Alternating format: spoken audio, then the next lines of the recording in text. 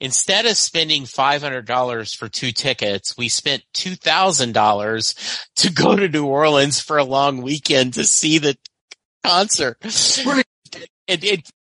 And as my wife said, yes, but we got a mini trip out of it. We got a mini vacation out of it. But yes, and I've seen James Taylor multiple times, and it's always beautiful. His voice remains classic, and he is wonderful. And I've never been to Red Rocks, and that is on my wish list because that venue sounds just magical. It's a beautiful place. And at one point it looked like that they were going to stop the concert because there was a thunderstorm. But in a way, what happened was that you had these dark clouds come down, and then you had the lights of the thing. And James he's got so many great songs. Really does. And of course, because of my accent, all I have to do in America is turn around and talk to somebody, and people want to talk to me because they think I'm James Bond. I love that. Hughes. Timothy Hughes. Yes. Tim Hughes, yeah. Yeah, Tim Hughes.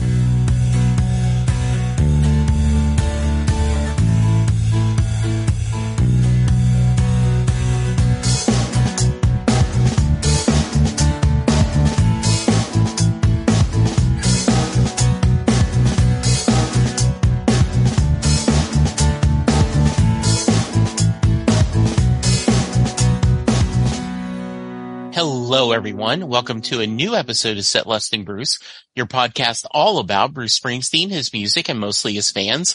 I am your host, Jesse Jackson. We are getting off the Bruce train, though he will come up as he normally does, and we are talking record collecting, music fandom. Timothy Hughes is my guest. He does his own YouTube channel where he talks to a lot of business leaders. And we exchanged emails, and he said, I'd love to talk music with you. So, Timothy, welcome to the podcast. Thank you. It's really great to be here. Music is a passion of mine, and it's nice to basically sit down and better talk about that rather than talk about some of the business stuff. Yeah, I get that every once in a while where my guest will be, God, that was such a change of pace. That was so much fun. So, tell us a little about yourself. My background is sales. I've been in sales for 25 years, mainly worked for US software corporations. And I got into social media about 10 years ago and realized that something was happening with social media. And decided, I suddenly got a book deal. So I wrote my first book back in 2016. And then set up my own company. And my third book has just come out in November of last year. Very nice. What's the name of that book? It's just over my shoulder. It's called Social Selling: Techniques to Influence Buyers and Changemakers. It's the second edition. It's got the yellow cover. Very nice. Very cool. We may have to talk a little business since I run a contact center, but I think we're mostly going to talk music. So I always like to start at the beginning, Tim. Tell me, where did you grow up and what kind of music did your family listen to? You can probably detect from my accent, I'm not local to you. No. So I'm based in the UK. I live in London. The love of music actually starts with my great-grandfather. So this record player here, this 78 record player, was my great-grandfather's. And this record cabinet here was built by my grandfather, and this houses my great-grandfather's and my father's 78s. There's about 800 of them. That is awesome. And they all play. This is my dad's. I got this earlier on. This is my dad's. He used to do talks about 78s and stuff, and this is a box of them. Anyway, my dad worked for the BBC. He was a sound engineer. He was a big fan of classical music. And I unfortunately let the side down by deciding to like rock music. And he didn't like anything where you needed to have someone to keep a beat. He said if they were real musicians, they would know how to keep a beat. Even when he grew up in the 50s, so he would have grown up during early rock and roll and stuff like that. So he would have been quite different in the fact that he was a classical music fan. But My favorite band of all time is Led Zeppelin. I'm a big Deep Purple fan. I've probably got all of their stuff. And more recently, I've probably got into what you probably call prog. So I'm into a lot of quite Swedish and Nordish progressive rock bands. They seem to do a lot of progressive rock in Sweden and Norway at the moment. There's a Polish band called Riverside that I'm into. Yeah, it's not changed, even though my music taste is probably very eclectic. I've got opera, I've got classical, I've got all kinds of stuff, but my love is rock music. So why do you think, is this a conscious effort of your part? Because one of the standard tropes, but I think there's a lot of truth to it, is you find your favorite bands high school, university, and then with very few exceptions, you don't expand your listening past that, right? Like it's interesting because when I was at school, I liked that. And then what happened was that, so I was 12 in 1977 when punk came out. Okay. And punk for me was everything that my father hated. And I still do love the Stranglers and punk stuff. And then when I went to university, there was The Cure, the Smiths, and I loved that. And then as we we had all the electronic stuff like Soft Cell, Heaven 17 in the 80s, which I loved. And then we went into the 90s and we had the Pixies and Nirvana and the grunge. And I loved all that as well. So I've carried on. I know that I stopped listening to we have a radio station here in the UK called Radio 1, which is what plays the up-to-date pop music. Yeah. And I know that I stopped listening to that when I was 30, because I remember thinking, I don't know what's number one. So I always knew what was number one up to the point I was 30. And then I went through this journey of around about the turn of the century. I went through a massive journey to look into jazz. Miles Davis, Sonny Rollins, and there was a newspaper and it said, these are the top 100 albums jazz ever. And I went out and bought them and then went through that and said, I like that. I don't like that. And so I had this, and I've got a big jazz collection. And then I think when I got into my 40s and certainly in my 50s, I have graduated back to, I'm now listening to Iron Maiden, Motorhead, and that sort of stuff, which is what I grew up on. Why have you thought about why you had this desire to keep expanding your musical library? And my theory would be it's in your genes, because you talked about your grandfather and your great grandfather. I certainly understand why you collect albums and vinyl, because that definitely was in your genes. Yeah, I'm a physical music collector.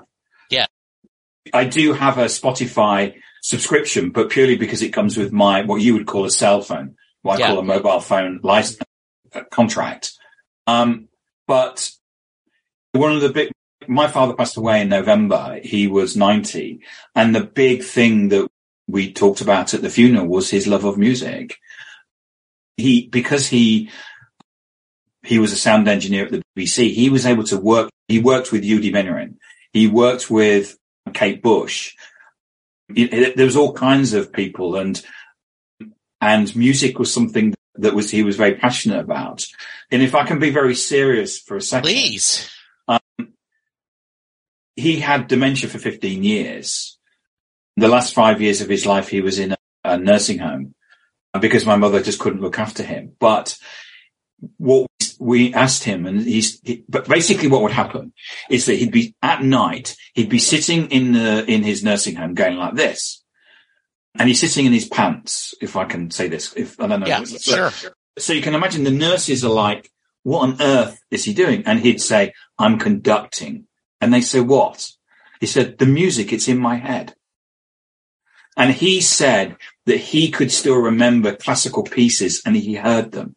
And he said to my mum one day, when the music stops, that's when I want to die.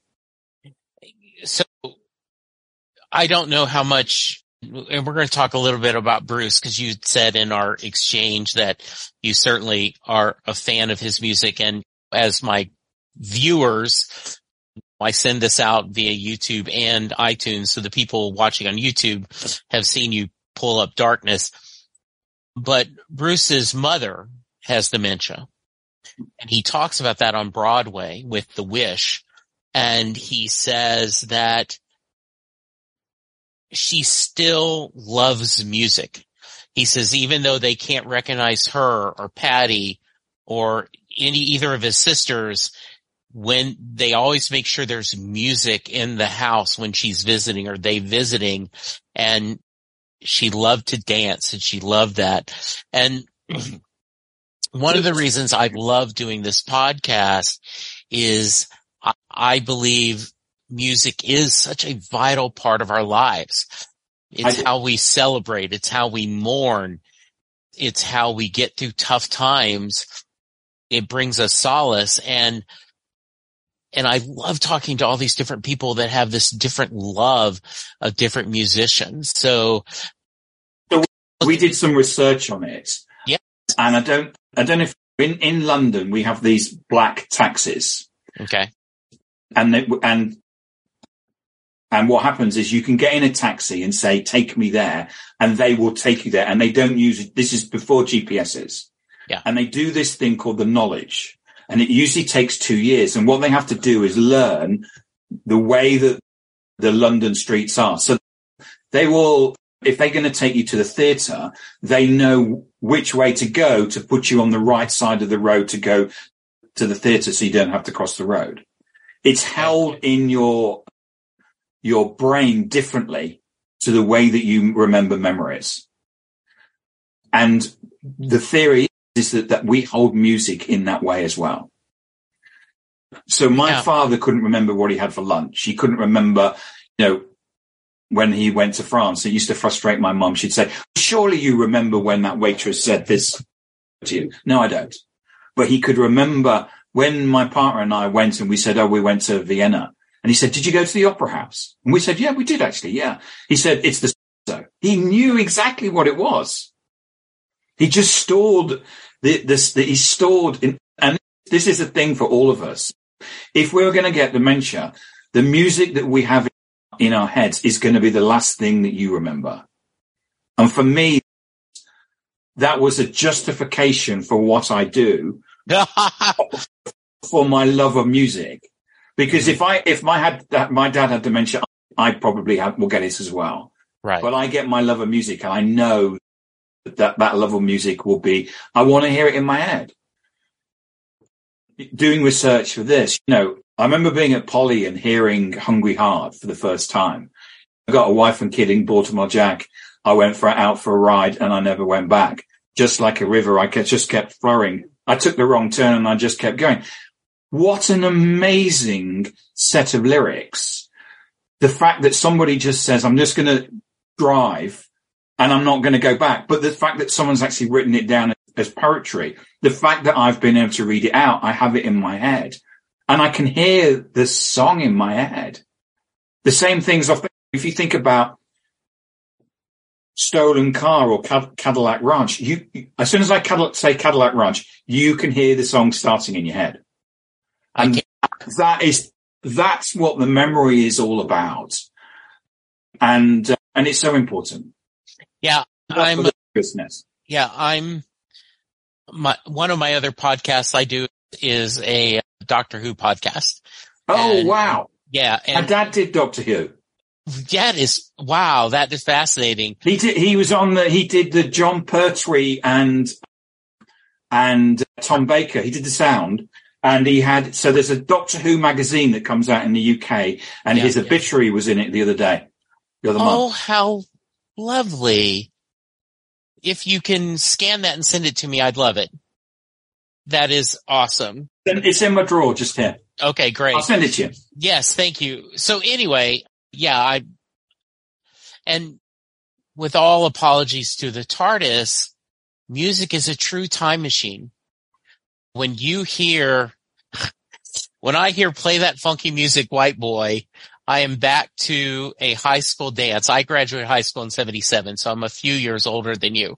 Yeah. But I'm back in Lake Charles, Louisiana, in a school cafeteria at a school dance, right? There is these songs that, mean the world to us. And it is beautiful. So you mentioned a few Bruce lyrics. So let's talk a little bit about Bruce. Do you remember when you first heard of Bruce, and what about his music spoke to you? Yeah, thinking about it, I think the first time I really came across Bruce was the Born in the USA album in 1984. Sure. And because that was when he was big in the US, but he wasn't big in the UK. Right. And that album was the thing that really made him. The problem was, it was played so much on the radio, everyone got bored of it. So when Live 1975-85 came out in 86, we'd had enough. But obviously it still sold. And I was probably too much into the Smiths and wearing a long black coat and Echo and the Bunnymen and looking glum and stuff like that. And so it wasn't until Tunnel of Love, when that came out in 87, where I basically picked it up again. And then I've looked through his discography and I seem to I missed the Ghost of Tom Joad in 1995, and I don't know why. Mm-hmm. But I then seem to pick everything up, and ever since then. And it was, I'm trying to think, it was in 2002 so my favorite Bruce Springsteen album is The Rising from 2002. The 9/11 situation had a massive impact on everybody in the world. And I related to it because I work in an office, and I've been to New York, and I knew people who were in that building who didn't go back home. And I still find it quite difficult thinking about it. And it was at that point where I used to play that album all the time, to the point where I can't play it anymore because it upsets me. And I then went back to the beginning. Mm-hmm.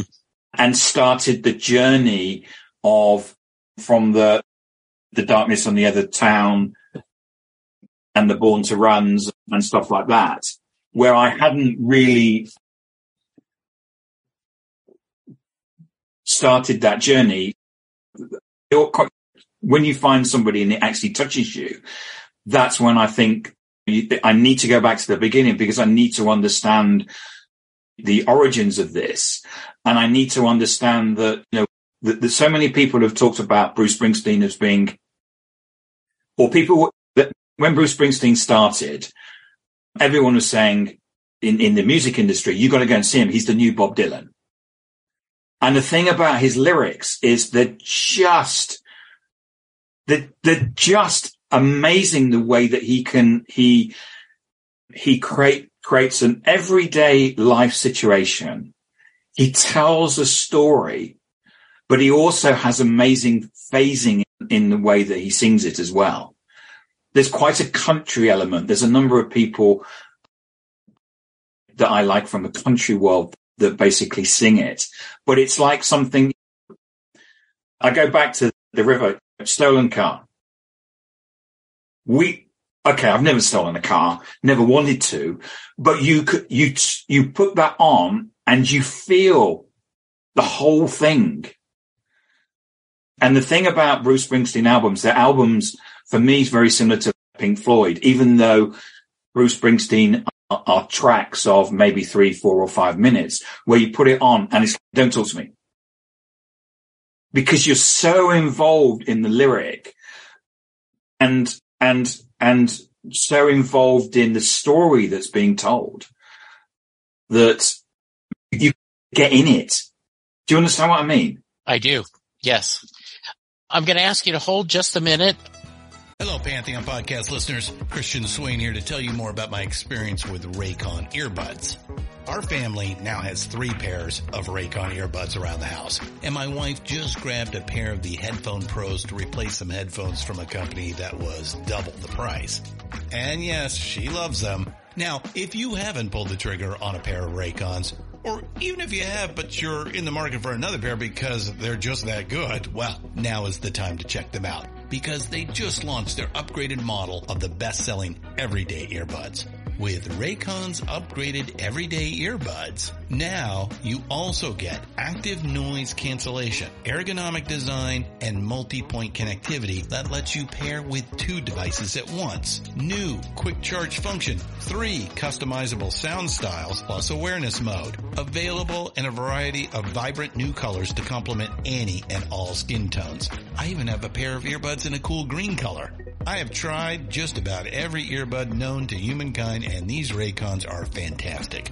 Seriously, if you've been wanting to check out Raycons, there truly is no better time. You're going to ask yourself why you didn't check them out sooner, and Raycon offers a 30-day happiness guarantee. So what are you waiting for? Go to buyraycon.com/Pantheon today to get 20% off your Raycon order, plus free shipping. That's right, you'll get 20% off and free shipping at buyraycon.com/Pantheon. buyraycon.com/Pantheon. Do you know John Hyatt songs? Maybe you know them from being covered by Roseanne Cash, 3 Dog Night, the Neville Brothers, Emmylou Harris, Eric Clapton, B.B. King, Jeff Healey, Bonnie Raitt, or literally hundreds of others. Maybe you have some of his albums on your shelf, or in your cow-horned Cadillac right now. I'm Jesse Jackson. And I'm Sylvan Groff. And we're going to dive in from A to Z. Join us on the Perfectly Good podcast. We're going to discuss all of your favorites and uncover some forgotten gems, from Aces Up Your Sleeve to Zero House. Rate and debate every John Hyatt song on the Perfectly Good podcast. Have a little faith. I love the fact that you went to the beginning. One of the things I talk about, Tim, is when I find a new writer, I do the same thing, right? I explore their novels. I explore their books just to know. Do you have a couple of favorite Springsteen albums? Yes. The Rising is the one. Yeah, you were talking about that, yes. But The River, because of the fact that it always, I remember sitting at university listening to it. And I went back to Born in the USA, and I love that as well. And I just love the way that he gets across American life. I had been a fan on and off, not a massive fan, just a casual fan. And when 9/11 happened, there was a couple weeks after that, there was a fundraiser where he and the band did My City of Ruins. And that kind of was, oh my goodness. And then I bought The Rising. My first live show was a Rising show. And so that is special. And I've done 19 shows, and so far, every show I've gone to, he plays The Rising. And I do think it is one of his modern classics. It is just so well done. You mentioned that you have seen Bruce perform live a couple of times, right? Yes. I saw him in 2008 at the Emirates Stadium, which for anybody who's a soccer fan is Arsenal's stadium. That was on the Magic Tour, and I saw him in 2013 on the Wrecking Ball Tour as well, which was at Wembley. And they were absolutely awesome concerts. What did you think of Letter to You? Sorry? The covers album. Yeah, come on, let's get the band.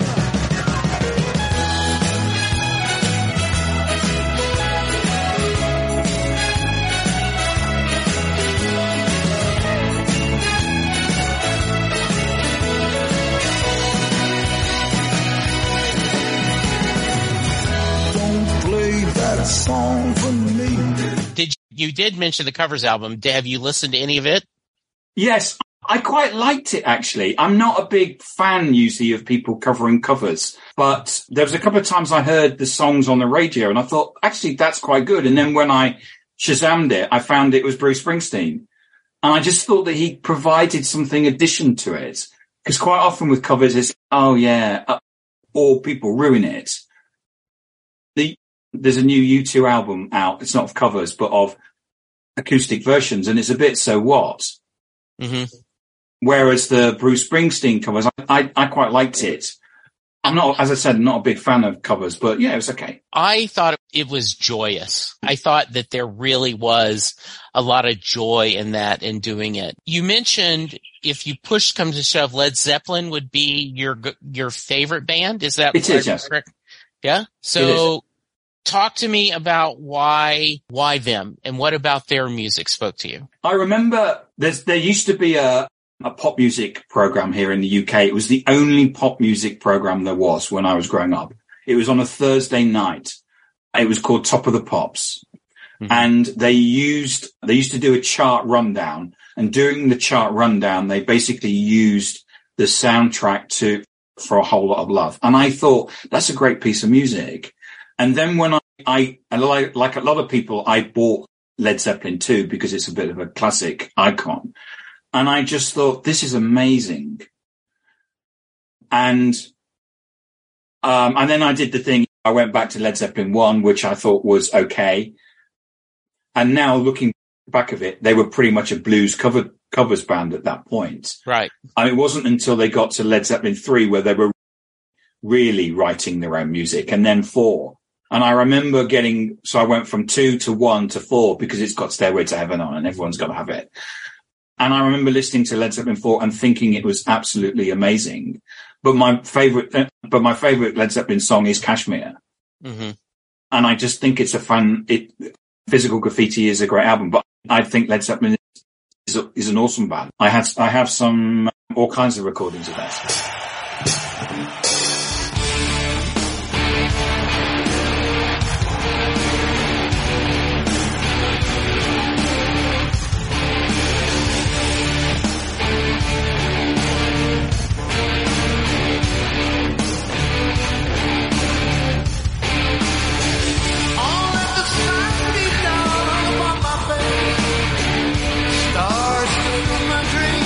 Seeing them live and seeing the offshoots of the Robert and everyone, how has your live experience been with the members of the band? I've never seen Led Zeppelin or any of the Robert Plant or Jimmy Page live. Never have it. It's funny. It's never, for me, it was Led Zeppelin. I've got all of Jimmy Page's solo stuff, which I've always felt, yeah. And Robert Plant, his last album we did with Alison Krauss, which I thought was great. But I've never really what I wanted to do was I wanted to go and see them play live. But that's where we wish we had the TARDIS, where we can go back. Yes, absolutely, yes. John Bonham, the John Bonham drumming. I've got some albums that from not official albums, and some of the stuff that there was a particular live album which they recorded for it to be a live album and then shelved, which is where they were playing at the top of their game because they knew it was going to be a live album. I can't remember which one it is, University of Southampton or something, and it is just awesome. I love the idea, this love of music you've had and your passion. Does it influence your business life? I know we talked a little bit about you've written business books on selling. You've embraced social media. You do a YouTube channel where you talk to business leaders and give advice about building teams, building selling, AI, and other topics. Does music influence your business life, or business life influence your music life? I would say so. Whenever we travel, whether it's my business partner or my life partner, yeah, we would probably look up and say, is there any concerts on? So, for example, I did some lecturing at Rutgers back in 2017. And then we basically drove down through Philadelphia, Washington to the Blue Ridge Mountains. So that means we drove to Princetown to see the ugly Bruce Springsteen statue. And I got a photo of that.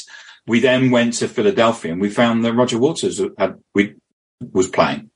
And he was playing Animals. So we went to see Roger Waters in Philadelphia. And on another road trip that my partner and I did, we went to see James Taylor at Red Rocks, which was spiritual. Yeah, I've never been to Red Rocks. So, but James Taylor at Red Rocks. Oh, so you will appreciate this as a fellow music lover, and everyone I tell the story to, they nod yes. James Taylor and Jackson Browne were touring together last year. Yes. And they were going to be in Fort Worth, Texas, which is Dallas's neighbor. And the tickets were really expensive. Oh yeah, I saw them, yeah. And so I started looking, and the tickets in New Orleans were really inexpensive for pretty decent seats. So New Orleans, 6-7 hour drive, a fairly cheap airfare. So instead of spending $500 for 2 tickets, we spent $2,000 to go to New Orleans for a long weekend to see the concert. And as my wife said, yes, but we got a mini trip out of it. We got a mini vacation out of it.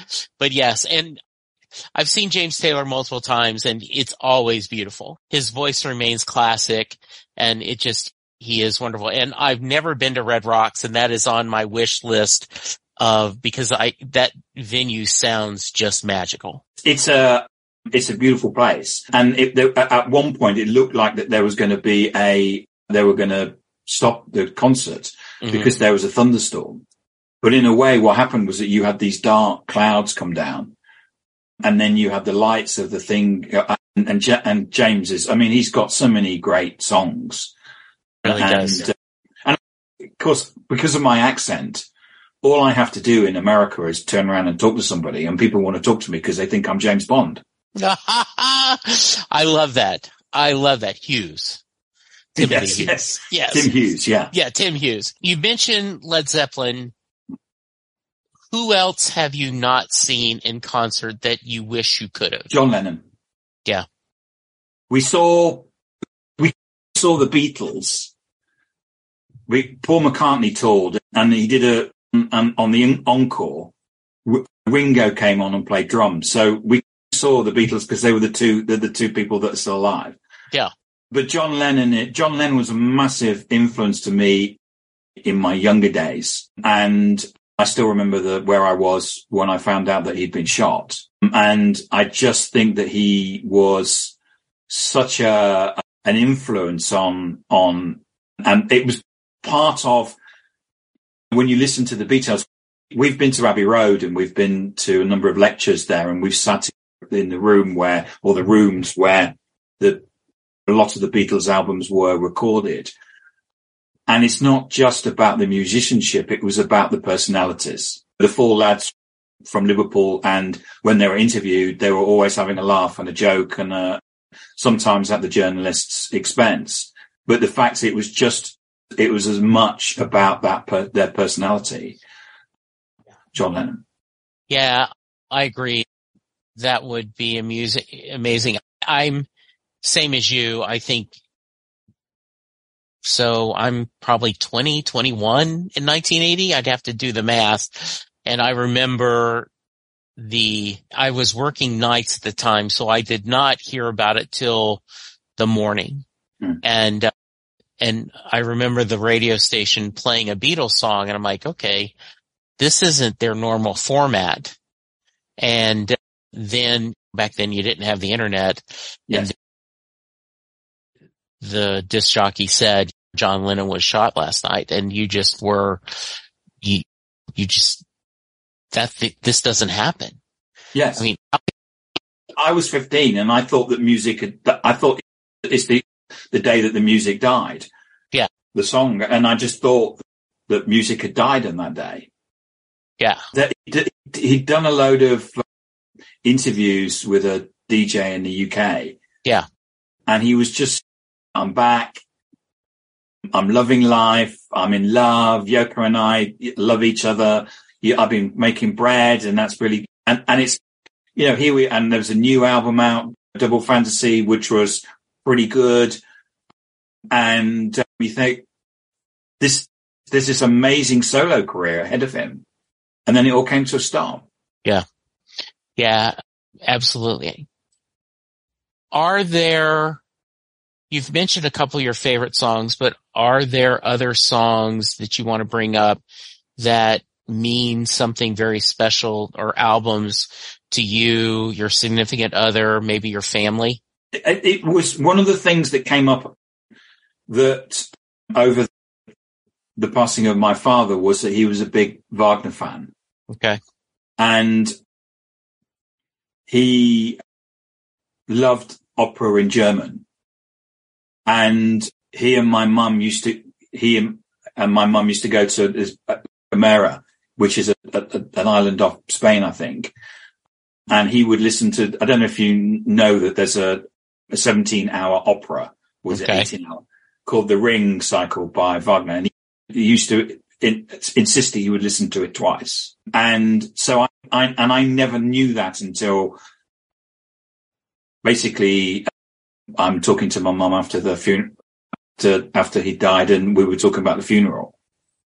So that has a meaning for me because it has a connection. I have an extensive record collection, physical record collection. And I think that the records made in Japan, I remember hearing it at a youth club, and there was a number of albums at that time. There was Made in Japan, there was Live and Dangerous, there was Status Quo Live. I remember as a very young boy when Live and Dangerous came out, standing in front of a record shop. This is before I bought records, and seeing this massive poster of Phil Lynott.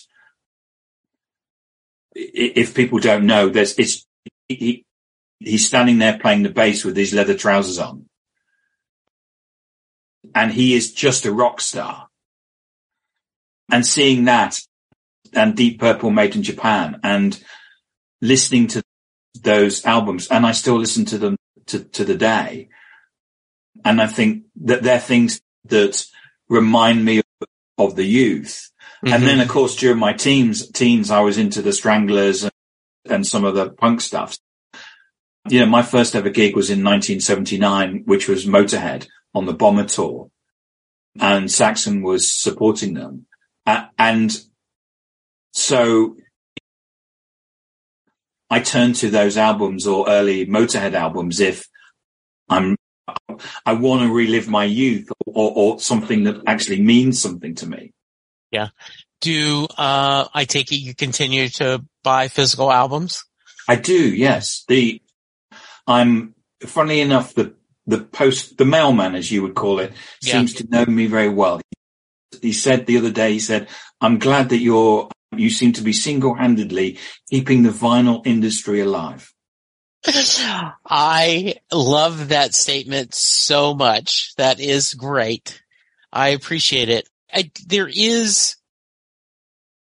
My wife talks to me about that sometimes, and I don't do a lot of vinyl, though I'm interested in getting back. My mother is in a nursing home now too. She had a stroke, and so she gave me all her vinyl, and which is lovely because she's got written all over it. It just, there was no treating this as it's sacred. It's just an album. And that, going through those and seeing a lot of early Fats Domino, and seeing Merle Haggard and Marty Robbins and Charlie Pride is just amazing. It's in a way, it's like a diary. It is. Because it would have been out at the time. Those were the days where an album or a single came out and you would take money and go to a shop and buy it. Yes. Now, I'm in a Facebook group called Now Spinning, which is where we play our album, we take a photo of it and we post it.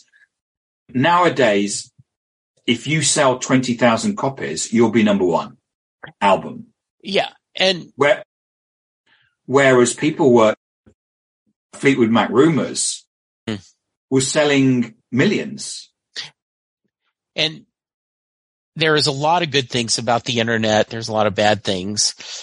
And I appreciate the fact that if I go, oh, I want to buy this CD or this album, I can go on the internet, find it, order it 3 or 4 days in my office, in my house, right? But there was something beautiful about going into a record store when you're traveling, going to the Bees, and my first music obsession was the Beach Boys and the Brian Wilson. Okay, so lovely. Going through those Bees, no, I don't have this one. And okay, I'm getting this.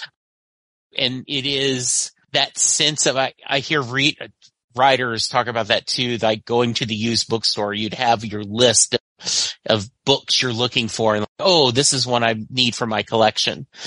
Is just wonderful. Yeah, there's a secondhand record store in a town near me called Guildford, which is called Ben's Collector's Records. It's been there for 30 years, I think. It started off selling, but it now mainly is secondhand. And for me, my partner drops me off and I just sit there and I'm going through the problem is that I now have to have a list on my phone. Yes. Because otherwise I buy stuff and I come back, I got it. Oh, okay. All right. Tim, anything I haven't asked you that I should have? Yes. What is it? She gets in the car. Okay. That's how I'm going to end. Thank you for that quick synopsis. It was, but by the way, I know that you're going to ask me, do you know, it was lovely going back and listening to that, because it was when I was saying earlier on about Bruce's ability to get across this story. The screen door slam. Screen door slam. We don't have screen doors in the UK. And I remember going to a wedding.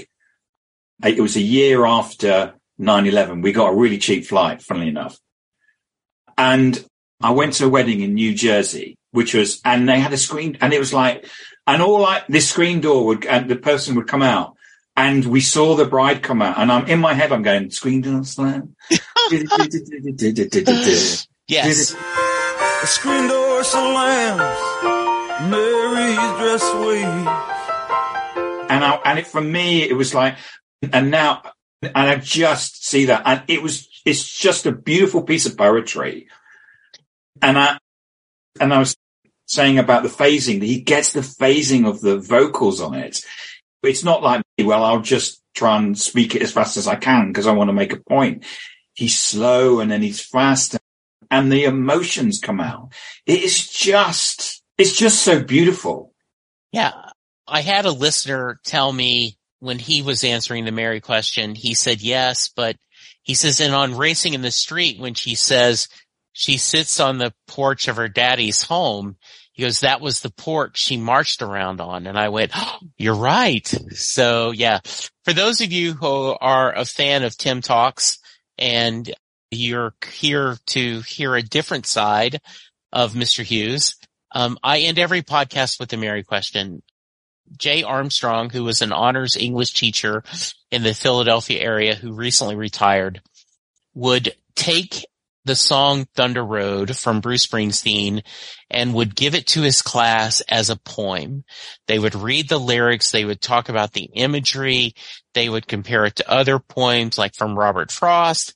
And then at the end of the 2 days, he would ask the question, does Mary get in the car? So, Tim, you've already given it. So explain your answer, though. Why do you think Mary gets in the car? You couldn't say no to that, could you? You just couldn't say no. he does a brilliant pitch.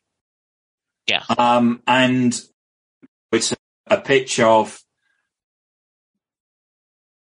there's, you know, I'm not the best in the world, but right now I'm pretty good. There's all the people that you said no to. So therefore it's now time for you to get in the car. And I can visualize a beat up, done up car. And Bruce Springsteen, arm out the window. And it's, Yes. of course you would. I love that. Tim, if someone wants to reach you, what's the best way? Best way to get me is either my LinkedIn, which is Timothy Hughes. I am Tim at dlaignite.com, or on Twitter, I'm Timothy_Hughes, but LinkedIn is probably the best place to get me. I will make sure that link is in there. I had this was a joy visiting with you. Thank you. I hope same with me. It's been really energizing, and you're so passionate about music, and it's just been great having a little chat about it. Thank you, sir. I appreciate it. I forgot to make the joke. This is a timey-wimey episode. It's my afternoon, his evening. So thank you for that. I look forward to reading your father's obituary, and so be sure and send that out. Listeners, go check out Timothy's LinkedIn page. Check out his YouTube page. I'll include both links. If you have any questions, be sure and reach out to us. For now, though, be safe, be kind, and we'll talk to you soon. Goodbye.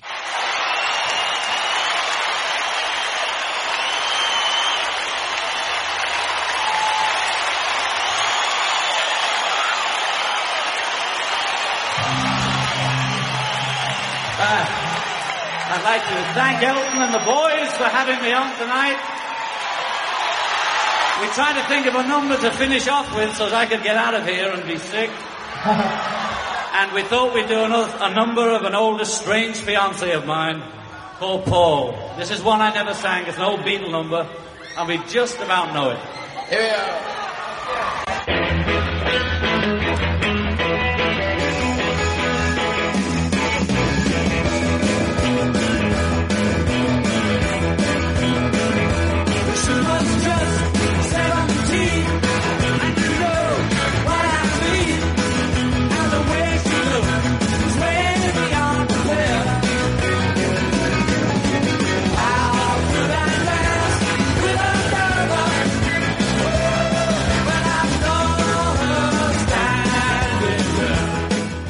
Everyone, this is a quick shout out to thank all the wonderful people who are members of the Set Lusting Bruce Patreon page.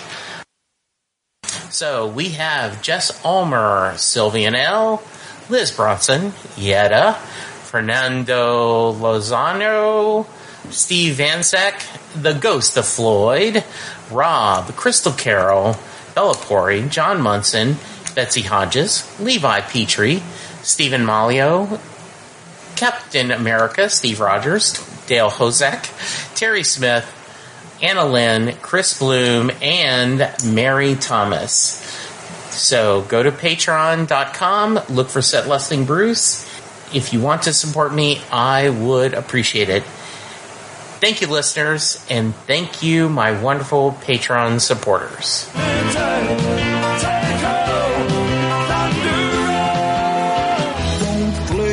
Song for me, though it brings back sweet memories. There we go, another episode. I'm about to go through a couple of things where you can reach me and give me feedback. I'm available on Twitter at Jesse Jackson DFW. The show is available at setlustingbruce. You can send me an email, setlustingbruce@gmail.com. You can send me a voicemail at 469-249-2442.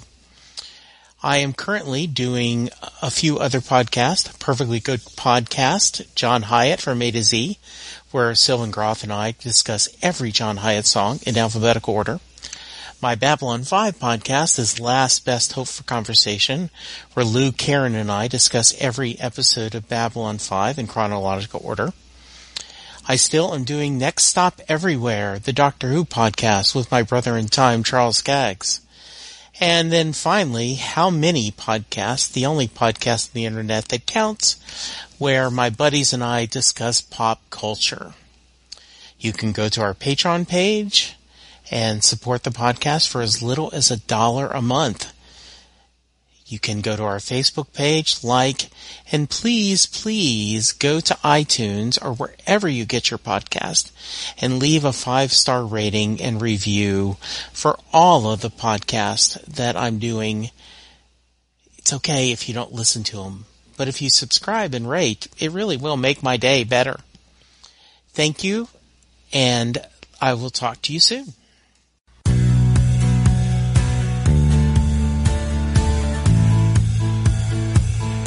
You just heard the fun-talking, hard-rocking, music-loving, album-ranking, fan-thinking, joy-spreading, lyric-reading, story-sharing podcast that is the one, the only, Set Listing Bruce.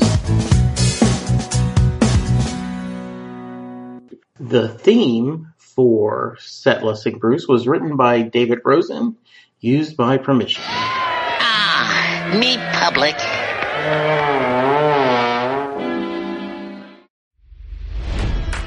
It's NFL draft season, and that means it's time to start thinking about fantasy football. FantasyPoints.com features industry-leading experts and prognosticators using proprietary hand-charted data to help you score more fantasy points. FantasyPoints.com is the place to go for whatever kind of fantasy football you play. Whether you play fantasy football, daily fantasy sports, or do a little bit of everything, Fantasy Points has the meticulously researched content to guide you to victory.